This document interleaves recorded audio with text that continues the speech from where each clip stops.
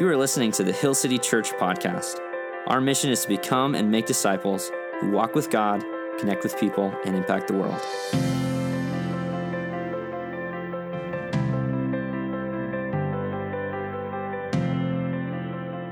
Morning, church. My name's Josh. I'm the lead pastor here at Hill City Church. Today, we're talking about worry. Don't worry. Easier said than done. Correct?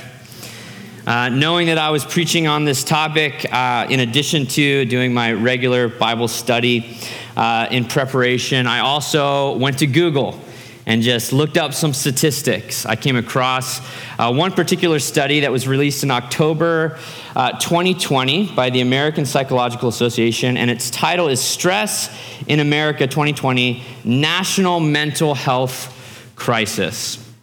And I thought about sharing some of those statistics with you, a bunch of facts and figures and charts to convince you, which many experts would agree, that the United States of America is one of the top countries, if not the worst country, that struggles with mental health in the entire world. I thought about doing that, but I'm not going to do that. And that's because I don't think you need to be convinced, do you? This is something that, statistically speaking, 1 out of every 3 people in this room probably are dealing with today, mental health struggles. And it's something we feel, we experience, we deal with, some of us on a daily basis. And so instead of facts and figures, I thought of something a little bit more fun. Have you heard of the Mr. Men or the Little Miss children's book series? You heard of that before? Okay. There's a British author named Roger Hargreaves, and he came up with these 2 incredibly popular children's book series. I wasn't aware of it. I didn't read these growing up. But then I moved to Australia as a 16-year-old, and they're everywhere. They're like, Curious George. They're incredibly popular for children, and it kind of has this pop culture following with T-shirts and that sort of thing. Recently, you might have seen these online. It's kind of a trending meme right now. Anyone? Where you take these little tiny cartoon characters and you replace the name with Mr. gets banned from Twitter or Little Miss Wine O'Clock or whatever, right? So what I thought would be fun is these are actual book titles, and what I want to do is, you don't have to raise your hand, but just think for a moment about which one you relate to more. So let's do a little fun exercise, a little bit of a self-assessment here. Are you more of a Mr. Worry or a Mr. Calm? Maybe in general, or maybe even this week, are you more of a Mr. Worry or Mr. Calm? How about Little Miss? Are you more of a Little Miss Busy, running around everywhere, endless to-do list? Or are you Little Miss Sunshine? Just radiates off you that you're doing well. Are you more of a Mr. Nervous or a Mr. Cool, right? Maybe not necessarily like cool as in relevant, but you're calm, you're cool, collected.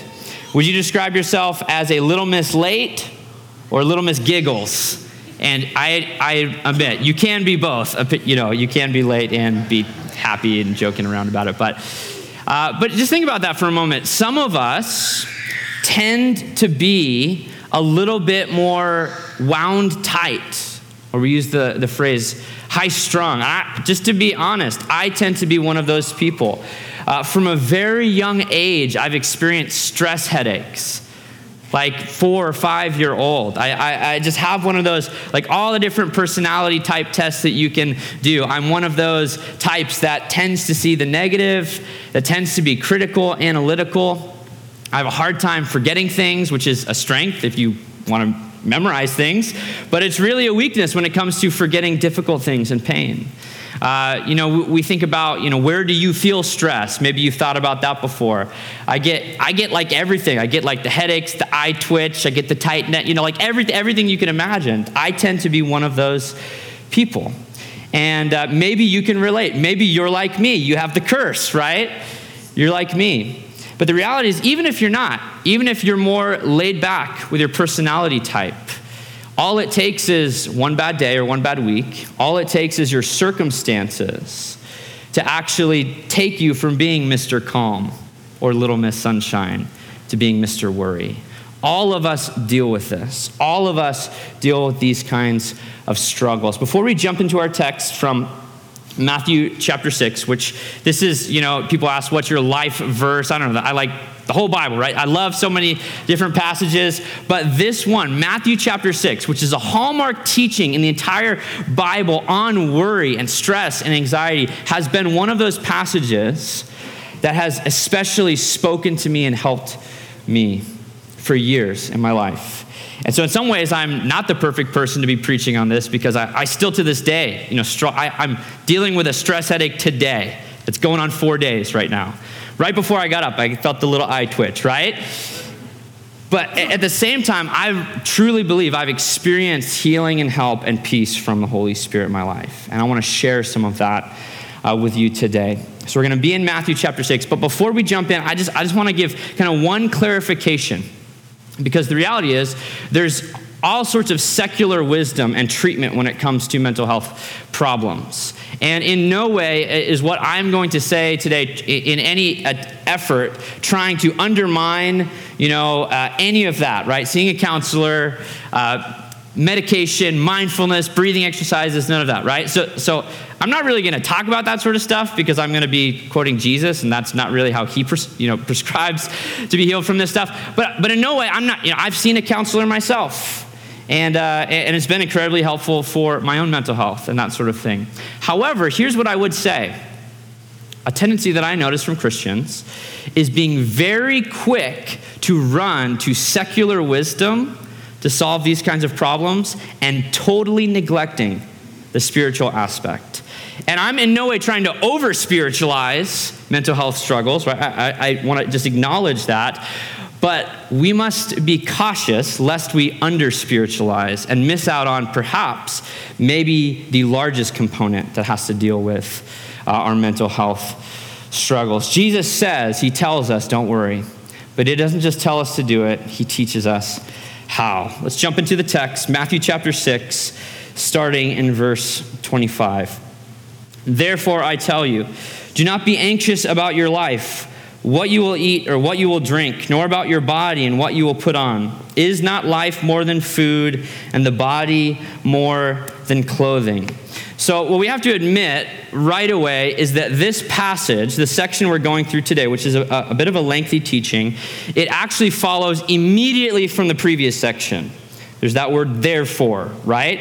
And so Jesus is the logic of thought follows from a teaching on materialism, essentially, right?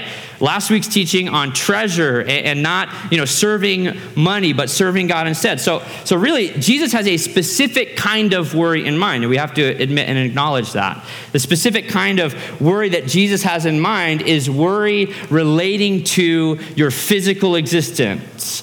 Worry relating to what we might call the concerns of the world. Jesus addresses this in a parable, Matthew chapter 13, verse 22. Jesus tells the parable of the sower and the seeds. And some seeds were sown on soil with thorns. You remember that? And weeds that choked out the gospel being planted deep in that person's life. Look at how Jesus describes the thorns. Matthew 13, 22. As for what was sown among the thorns, this is the one who hears the word, but the cares of the world and the deceitfulness of riches choke the word, and it proves unfruitful. That's the kind of worry that Jesus is addressing in Matthew chapter 6. He's talking about the concerns of the world. According to, I said I wasn't going to give you some statistics. Here's just 2 statistics, okay? From that survey. You can read that whole PDF survey later, but 64% of Americans say that money is a significant source of stress in their life. So 2/3, 2 out of every 3 people in this room, you're probably worried about money, worried about paying the bills. 52% of people experience negative financial impacts due to the pandemic. That survey was released in October 2020. Do you think that's gotten better or worse? Obviously worse, right? I would be shocked if the stats have gotten better as far as Americans struggling with bills and recession and economy and gas prices. You see it everywhere. It's almost in every conversation that you overhear, right? And so this is a primary, you could look at this, money. It's a primary thing that we are struggling with, we are worried about. Here's how you can say this point that Jesus is making. Worldliness leads to worry. Worldliness leads to worry. And when I say worldliness, I'm not talking necessarily this person who's living a life of luxury and they're kind of neglecting the poor. Certainly that could include that person. Someone who's too materialistic, too consumeristic. We think that the more you have, the less you'll have to worry about. I would argue the more you have, the more you have to worry about. Because now you're worried about storing the more that you have, and upgrading the more that you have, and insuring the more that you have, and got to take care of the boat, and got to take care of this, got to take care of that. But the reality is this affects all people. People who don't have enough are worried about where their next meal is coming from, next month's rent is coming from. People who are in the middle somewhere are worried about climbing that ladder and getting to the next level, and then they'll have more, so they don't have to worry, but then they get more, and they have more to worry about, right? There's no perfect position to be in when it comes to the worldliness. And when I say worldliness, I mean being overly concerned about this present age, about this present lifetime, about the age that we live in. Life is more than materialism. Life is so much more than the things that we have. That's Jesus' point here. Isn't your life more than the food that you put in? Isn't your body more than the clothes that you have? And by the way, who gave you the life that you have? Who created your body? God did, right? And if he did that, why are you worried about these small things that are important to maintaining those things? But the reality is, while I believe that Jesus's main type of worry he's addressing is worldliness, we might just say money. Money, for many of us, is just one of the many areas that actually causes us concern, is it not? And so what I want to introduce you to is an illustration I call the problem of plates, okay? So if you think about the different areas of your life as a plate. You've been to a busy restaurant before, anyone?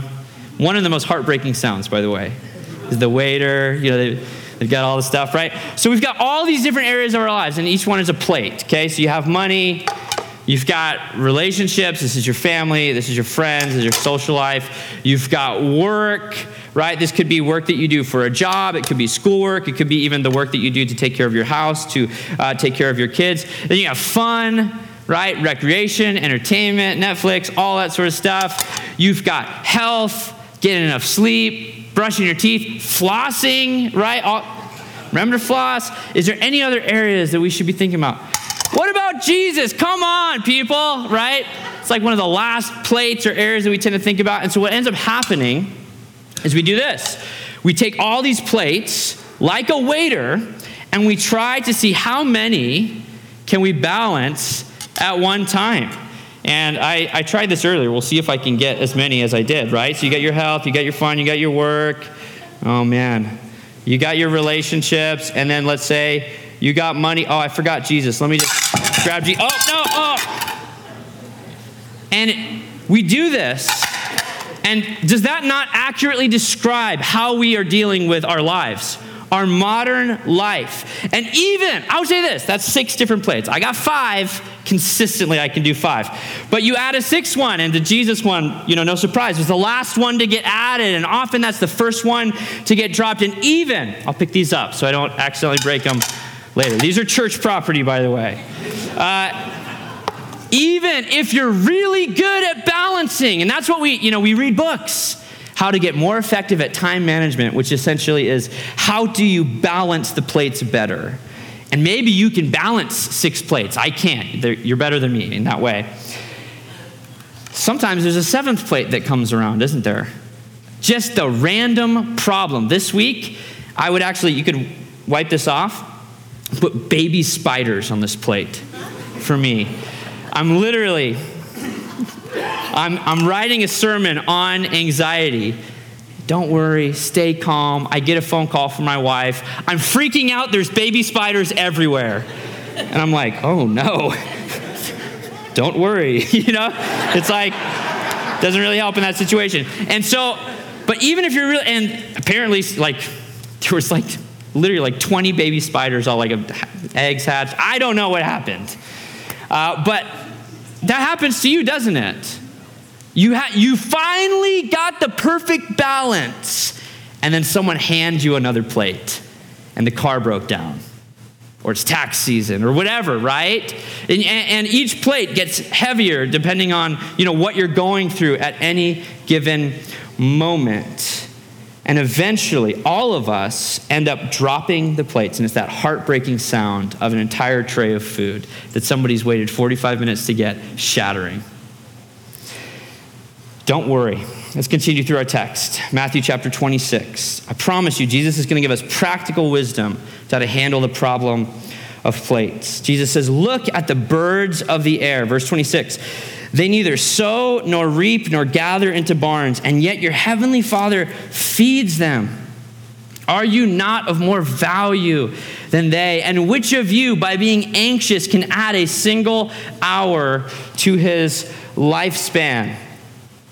2 weeks ago, I was praying through this text. I was sitting in a hammock outside, which is, by the way, that's just like a great way to practice what you preach.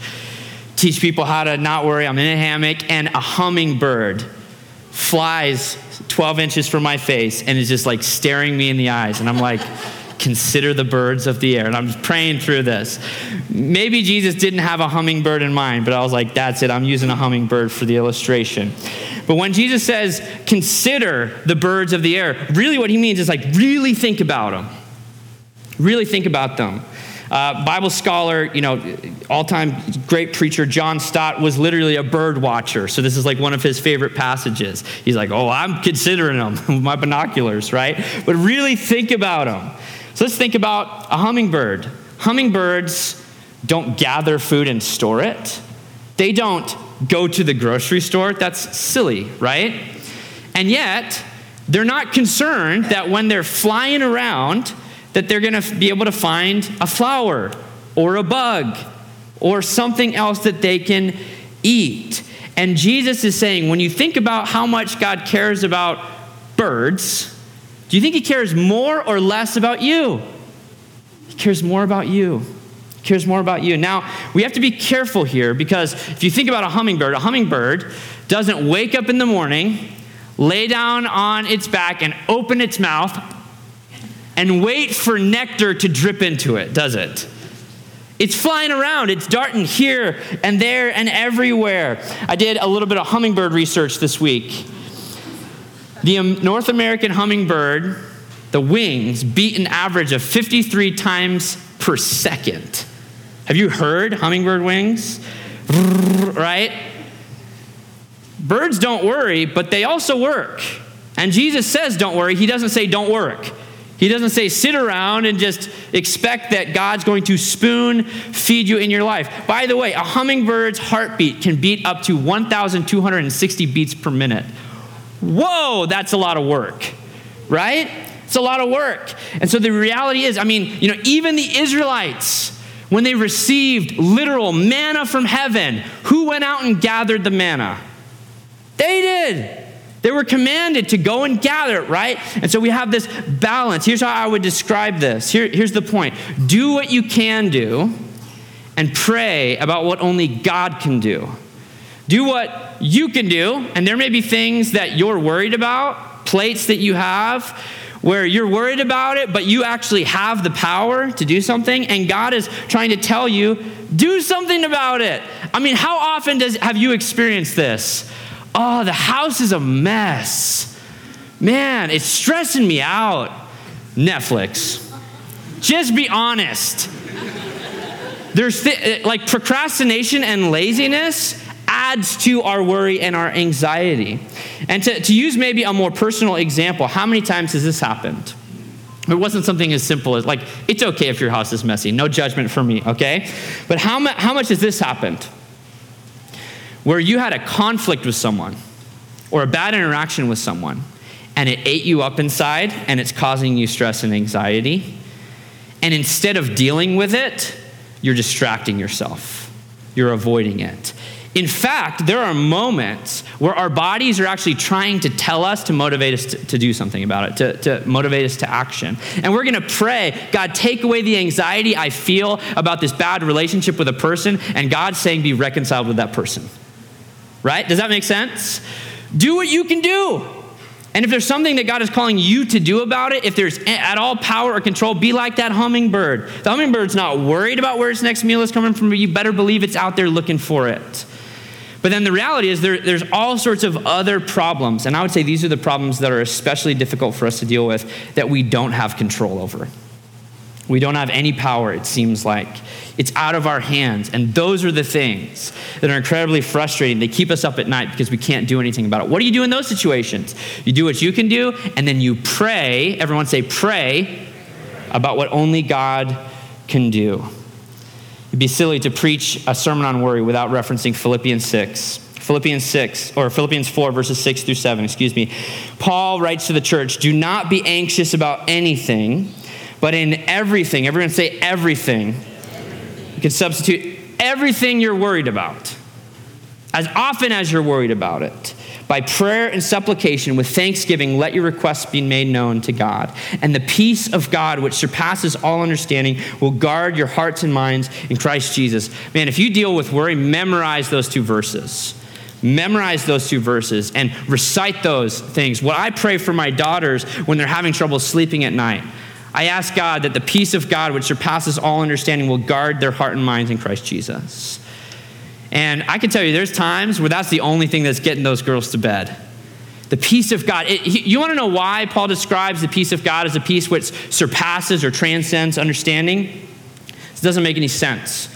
You might as well call it the peace that doesn't make any sense. Because for some of us, what we've done is we're praying that God would solve our problem. And we should. We should pray that God solves our problem, whatever problem that might be, especially the problems that you don't have any control over. If you're praying and you're praying about something that God's actually asked you to be obedient to do something about, maybe just stop praying and do that thing, right? Do what you can do and then pray about what only God can do. But you're praying and it's something you've tried. You've sought God, you've asked for help, but the problem persists. The peace that surpasses understanding means that you can have peace before the problem is solved. You can be still and know that he is God, though the mountains give way and fall into the heart of the sea, right? Though the oceans rage. Psalm 46, right? Read Psalm 46. It's this phenomenal promise. The peace that surpasses understanding is the reality and an acknowledgement that your peace primarily comes from God's presence, not the absence of your problems. I'll say that again. It's not in my sermon. Jot this down. Your peace primarily comes from God's presence, not the absence of problems. And some of us are actually preventing ourselves from experiencing the peace of God because we've resolved in our heart, I will not have peace while this problem persists. And what God is asking you to do is to trust and to experience the peace that surpasses understanding, and that will guard. Think about that. It's like we'll set up a defense in your soul from anxiety and worry and stress. This is what I mean when I say, how much have we totally neglected the spiritual aspect of this conversation? I mean, God's peace, it's not going to make any sense because the problem isn't solved yet. See, worry, Jesus says, it's not going to lengthen your life. Literally, he says it won't add 18 inches. It won't add a cubit to your life. But that's just a way of saying it's not, worrying's not going to lengthen your days. In fact, all modern health studies show that worry, contributes to a shorter lifespan. And what Jesus is asking us to do is to trust that God cares about you more than a bird. Do you trust that? Do you believe that? Let's continue through the text. In Matthew chapter 6, we're in verse 28. And why are you anxious about your clothing? Consider the lilies of the field, how they grow. They neither toil nor spin. Yet I tell you, even Solomon, in all his glory, was not arrayed like one of these. But if God so clothes the grass of the field, which today is alive and tomorrow is thrown into the oven, will he not much more clothe you, O you of little faith? And we might say, oh, you of little trust. Let's think about flowers. Let's think about wildflowers. I love hiking, running, mountain biking, and backpacking. And there are moments where you're out there on a trail and you stumble upon a field just in the middle of the forest of wildflowers. And I can tell you, there is a beauty in the wildflowers that is more extravagant than the most expensive wedding bouquet. Have you experienced something like this before? Now, who arranged those flowers? Who bought those and put a ribbon around those? Who planted those seeds and made the flowers grow there, right? Nobody did. And yet, there's this beauty that surpasses even the most expensive attempts that we have to replicate and recreate that kind of beauty. And the reality is, what Jesus is comparing those flowers to is he's comparing those to clothing. And for us, we have a very different approach to clothing than they did in the first century. In the first century, the average person had 2 sets of clothing, only 2, and they were their most expensive possession. Like if I were to ask you, what's your most expensive possession? Most of us in the room wouldn't say an article of clothing, right?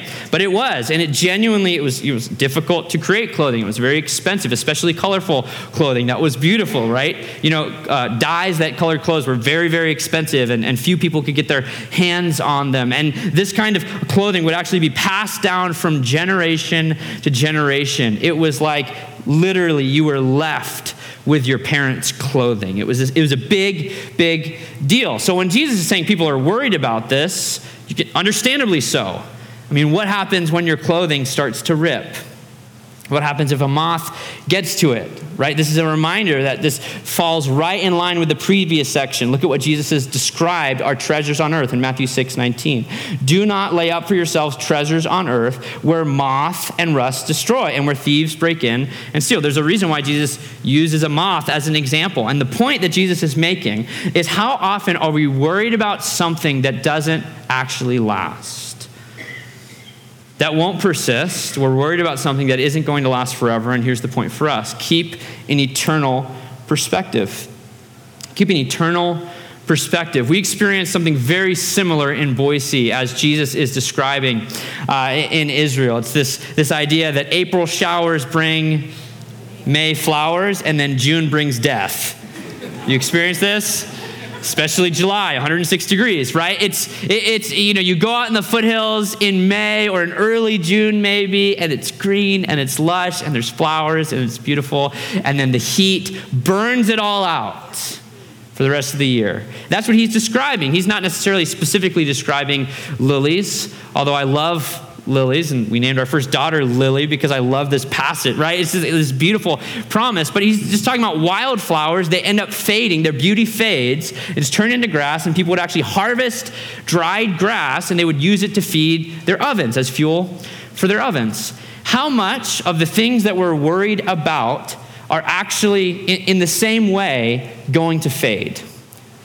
We're worried about something that isn't going to last. This past week, our family van was in the shop, and had transmission error codes, and it was one of those things where the guy was like, "Yeah, don't drive it anymore. It needs to come to the shop right away." And that happened while my wife was out of town, actually. So I just had the 2 older kids, and it was this crazy balancing act. How do we get the car there with the car seats? And now we only have 1 car, and then we pick up my wife from the airport. You can see how worry creep into our lives, right? This van situation, relatable. Anyways, just think about this question. The thing that's causing you so much stress today, will you still be thinking about it in 10 years? I guarantee I'm not thinking about our Toyota Sienna in 10 years from now. Hopefully we will have sold it and have a different vehicle by that point in time. Okay? And all the best to whoever buys the Sienna, but hopefully I don't have it in 10 years. And just run your worry, your concern, the thing that's bothering you through that simple question to check it. This will help keep an eternal perspective. Will you still be worried about X, Y, and Z in 10 years? And if you really think about that for more than a moment, you're like, actually, no. And if it's a no, then stop worrying about it, right? Keep that eternal perspective. And then maybe you're like, well, actually, I might be. The thing that I'm worried about now is a very serious thing. It's a life-threatening thing. It's grief or loss, or it's a bad diagnosis. Ask yourself this next question. Will you be still worried about that thing in 10,000 years? 10,000 years. If you have faith in Jesus, you want to know where you will be in 10,000 years from now? You'll be in the throne room of God. You'll be worshiping. You'll be experiencing everlasting joy in the most full sense that you can even imagine right now. Probably not. The minivan, 10,000 years? Not a chance, right? And you ask yourself, and even this is, the hope of heaven is like one of the only things that can allow you to face a life-threatening disease or some of the most terrible situations to mankind. The hope of heaven is one of the only things that can allow you to have the peace that surpasses understanding. Because you understand that this life has a deadline, that there's a limit to the days that all of us will live here on this earth. But if you have a hope that surpasses this lifespan, you will have a peace that you can experience even now. It's a beautiful promise. Jesus is coming back and he will make all things new. And even Solomon, in all of his glory and all of his splendor and all of his riches, he died. As all of us will, and we can experience that future hope even now as we trust in God. Let's continue. Matthew chapter 6, verse 31. Therefore, do not be anxious, saying, what will we eat, and what shall we drink, and what shall we wear? For the Gentiles seek after these things, and your heavenly Father knows that you need them all. But seek first the kingdom of God and his righteousness, and all these things will be added to you. This is what it really comes down to. I mean, often, how much do we want tips and tricks? What Jesus is telling us to trust. Seek first the kingdom. Here's the point. When you care about God's kingdom, God takes care of you. When you care about God's kingdom, God takes care of you. And Jesus is contrasting the Gentiles, people who don't have a faith in the one true God. And they're running around this world trying to provide for their needs and get the transmission fixed on their van and pay the bills and whatever else, kill the baby spiders and all these things. And those are legitimate problems, right? But they're running around thinking only about this lifetime and maximizing comfort and happiness and minimizing stress and problems. And they're doing all of that sort of stuff. But what Jesus is telling us to do is to seek his kingdom when? First. Everyone say first. First things first, Jesus says. God's kingdom. What's that last plate we often try to add to our already busy, hectic lives? It's Jesus, right? Maybe God's kingdom, if I can manage, if I can balance. First things first, Jesus says. And the reality is people who are running around their lives here in this present age, they're worried about all these worldly things that, like the flowers of the field, are here today and they're gone tomorrow, aren't actually worried about the thing that matters most. Where will they be in 10,000 years? Do they have an eternal kind of hope? And I'm here to tell you today, if you do not yet have a faith in Jesus Christ, you can receive a whole lot more than some tips and tricks for managing anxiety and dealing with stress. Today, you can receive a kind of comfort and a kind of peace that you will be with God forever. You will live forever in the new heavens and the new earth. You can experience that because Jesus not only told us not to worry. You want to know how he has substantiated this? How he provided this hope? Is he himself went to the cross. He died for our sins. He faced the wrath of God. I mean, that's something that honestly should be worrying to you. If you don't have the hope of Jesus Christ in the gospel, you should be worried that everyone will stand before him as a righteous judge one day. That's something that should be very concerning to you if you do not have an answer to the question, who is Jesus Christ? But Jesus faced that for you, the punishment and the penalty. He died on the cross. He rose again in victory so that we might be raised up into a new life. And today can be the day that you receive Christ Jesus as your Lord and Savior. And I promise, I'm not trying to scare you or manipulate you. We know it's difficult. We know in this world we will have trouble, but everlasting, eternal kind of hope. And I'm telling you today, the Holy Spirit is calling you to salvation, is drawing you to salvation so that today, I pray that you don't just have another breathing technique or a mindfulness app. Today you can have an eternal kind of peace to face whatever life has to throw at you. Would today be the day that you say yes to Jesus? Would you pray and ask God to forgive your sin and lead your life? And one of the things that brings me the most joy is seeing people declare their faith in Jesus through baptism, through baptism. And it's one of those things that Jesus himself in Matthew 16 says this, Matthew 16:26. He says, "For what will it profit a man if he gains the whole world and forfeits his soul?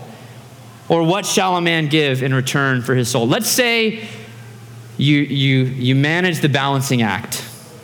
You live the American dream, which according to the stats actually tends to be more like the American nightmare. But you accomplish it. You rise above the statistics. And you get everything you want in this world. And you get ease, and you get comfort, and you get happiness, and you become wealthy and successful, and check the boxes. All your list comes true.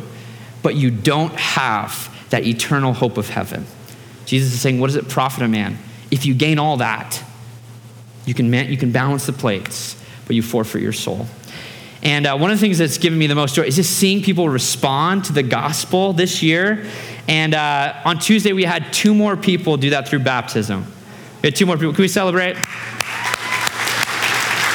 Down at the river, Michael got baptized, and that's his dad, who on the spot made a decision to get baptized and declare his faith. And I just want to invite you to put your full trust in Jesus.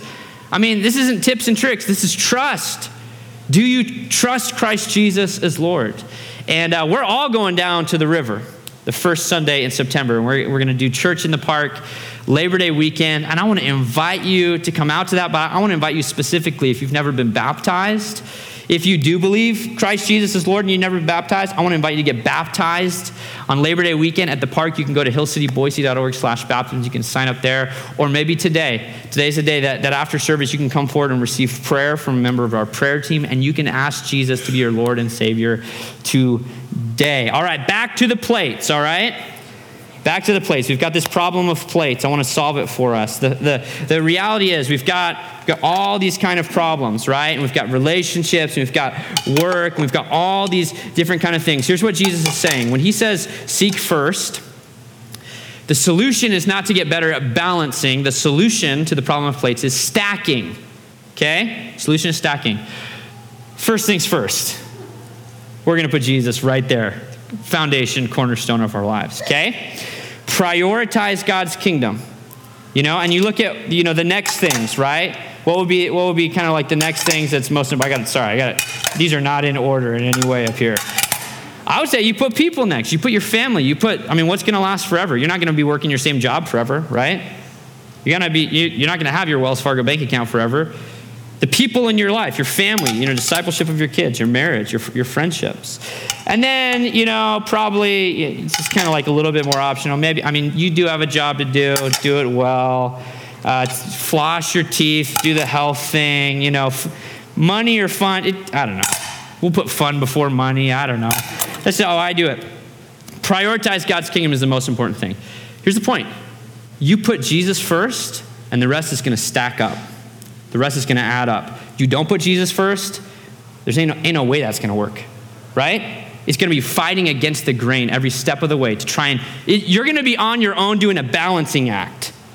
But you put Jesus first. This isn't a blanket promise that you'll get every prayer request that you pray, right? When he says all the rest will be added to you, he's saying the rest of your life will follow. Even the problems, right?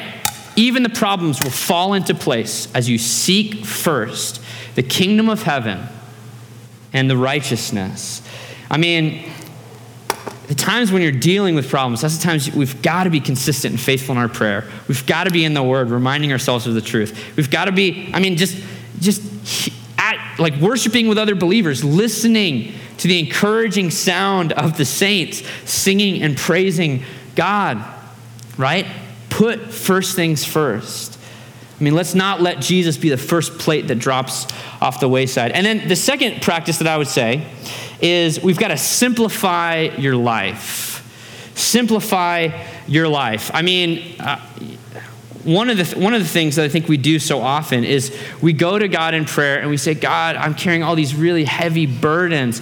What's the deal with that thing, Jesus, that promise from Matthew 11? Your yoke is easy, your burden is light. Why does my life seem so heavy? And I wonder how much Jesus is saying, why are you carrying these things that I never asked you to carry? Legitimately. How much of the time are we worried and concerned with things that Jesus is actually asking us to set aside, to step aside, to simplify, right? If you've got both your hands on God's kingdom, you've got both your hands on living a righteous life, living in the right way before him, and he's going to stack up the rest. Sometimes there's moments where you can, delete that app. Stop wasting so much time on social media. Maybe that's the thing that's actually causing you more stress in your life. Entertainment, fun, if we're honest, that's like close to the foundation for many Americans. You could just spend less time doing that. What are the things, what are the burdens that you're carrying, the relationships in your life that they're actually, if you're honest, they're more drains than gains. You need to put more limits or boundaries on who you let in your life, who you have a voice, who you let speak into your world. What are the things that Jesus is actually saying to you? I never asked you to carry that. And you simplify your schedule. You start saying no to a lot more things, and you start saying yes to the most important things. So we're going to prioritize God's kingdom, and then you're going to simplify your life. All right, one more verse from Matthew chapter 6, end of the chapter, verse 34. Therefore, do not be anxious about tomorrow, for tomorrow will be anxious for itself. Sufficient for the day is its own trouble. So, Jesus does not give us this overly optimistic, this is kind of a mic drop way to end a teaching on worry. Oh, by the way, there's a lot of problems tomorrow, right? So Jesus doesn't give us this pie in the sky, overly optimistic, kind of surface level, shallow, superficial. Don't worry because it will work out tomorrow. The van's still in the shop tomorrow, right? There's still we haven't gotten to the bottom of the spider situation, just to be honest with you. But here's the thing. You've got today's problems, and then you've got tomorrow's problems. And what we try and do is we don't only try to carry today's problems, we carry tomorrow's problems too. Proverbs 27:1. Do not boast about tomorrow, for you do not know what it may bring. Again, it's not this kind of Hallmark greeting card. Tomorrow's going to be great. Rainbows. It's like butterfly. Don't worry about tomorrow because it actually might have hardship. Right? Might have tribulation. But here's what we do. Here's a math equation to help us remember this. You have today's trouble plus tomorrow's trouble equals, everyone say it? Double trouble. How do you avoid being in double trouble? You stop trying to solve tomorrow's problems today. There's this kind of misunderstood Bible verse in 1 Corinthians chapter 10, verse 13, where people kind of take this principle, which I think is a misinterpretation of the text. Good exegesis, good Bible study matters, where they say, God will never give you more than you can handle. I'm like, yeah, right. Have you lived one day on planet Earth? It says he will never allow you to be tempted more than you can overcome. Well, how do we overcome temptation? We depend on him. And I think God consistently gives us more than we can handle so that we would seek his kingdom first. So that Jesus Christ would be the cornerstone. So that we would depend on him. So here's the point. Depend on God each and every day. And there's a tension here. We want to keep an eternal perspective, but we want to live in the present every single day. God gave you the breath in your lungs today.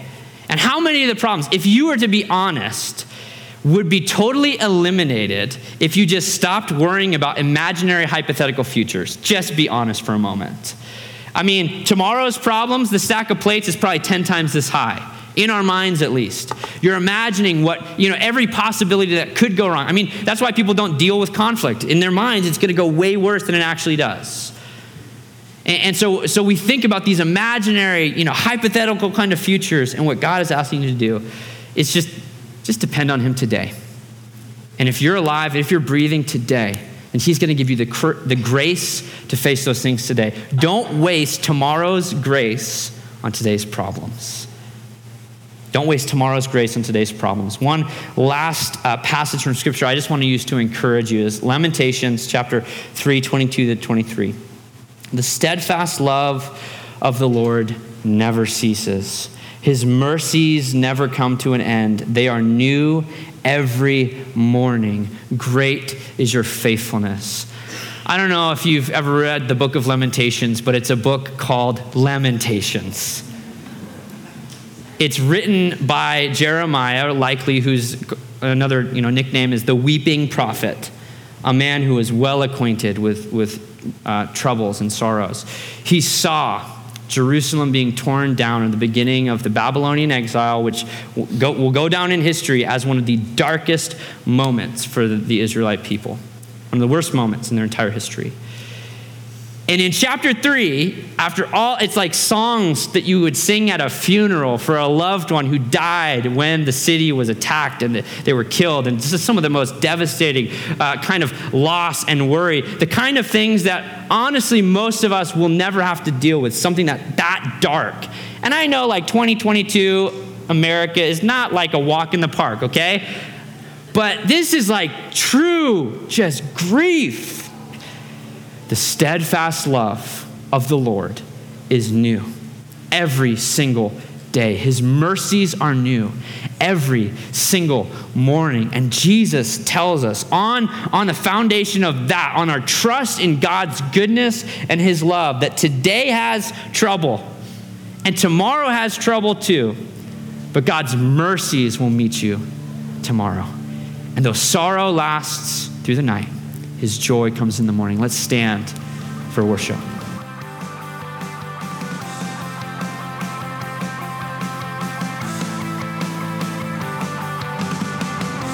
Thanks for tuning in to the Hill City Church podcast. You can find out more about our church at hillcityboise.org. Follow us on Instagram and Facebook at Hill City Boise. We hope this teaching has encouraged you and helps you follow Jesus with everything.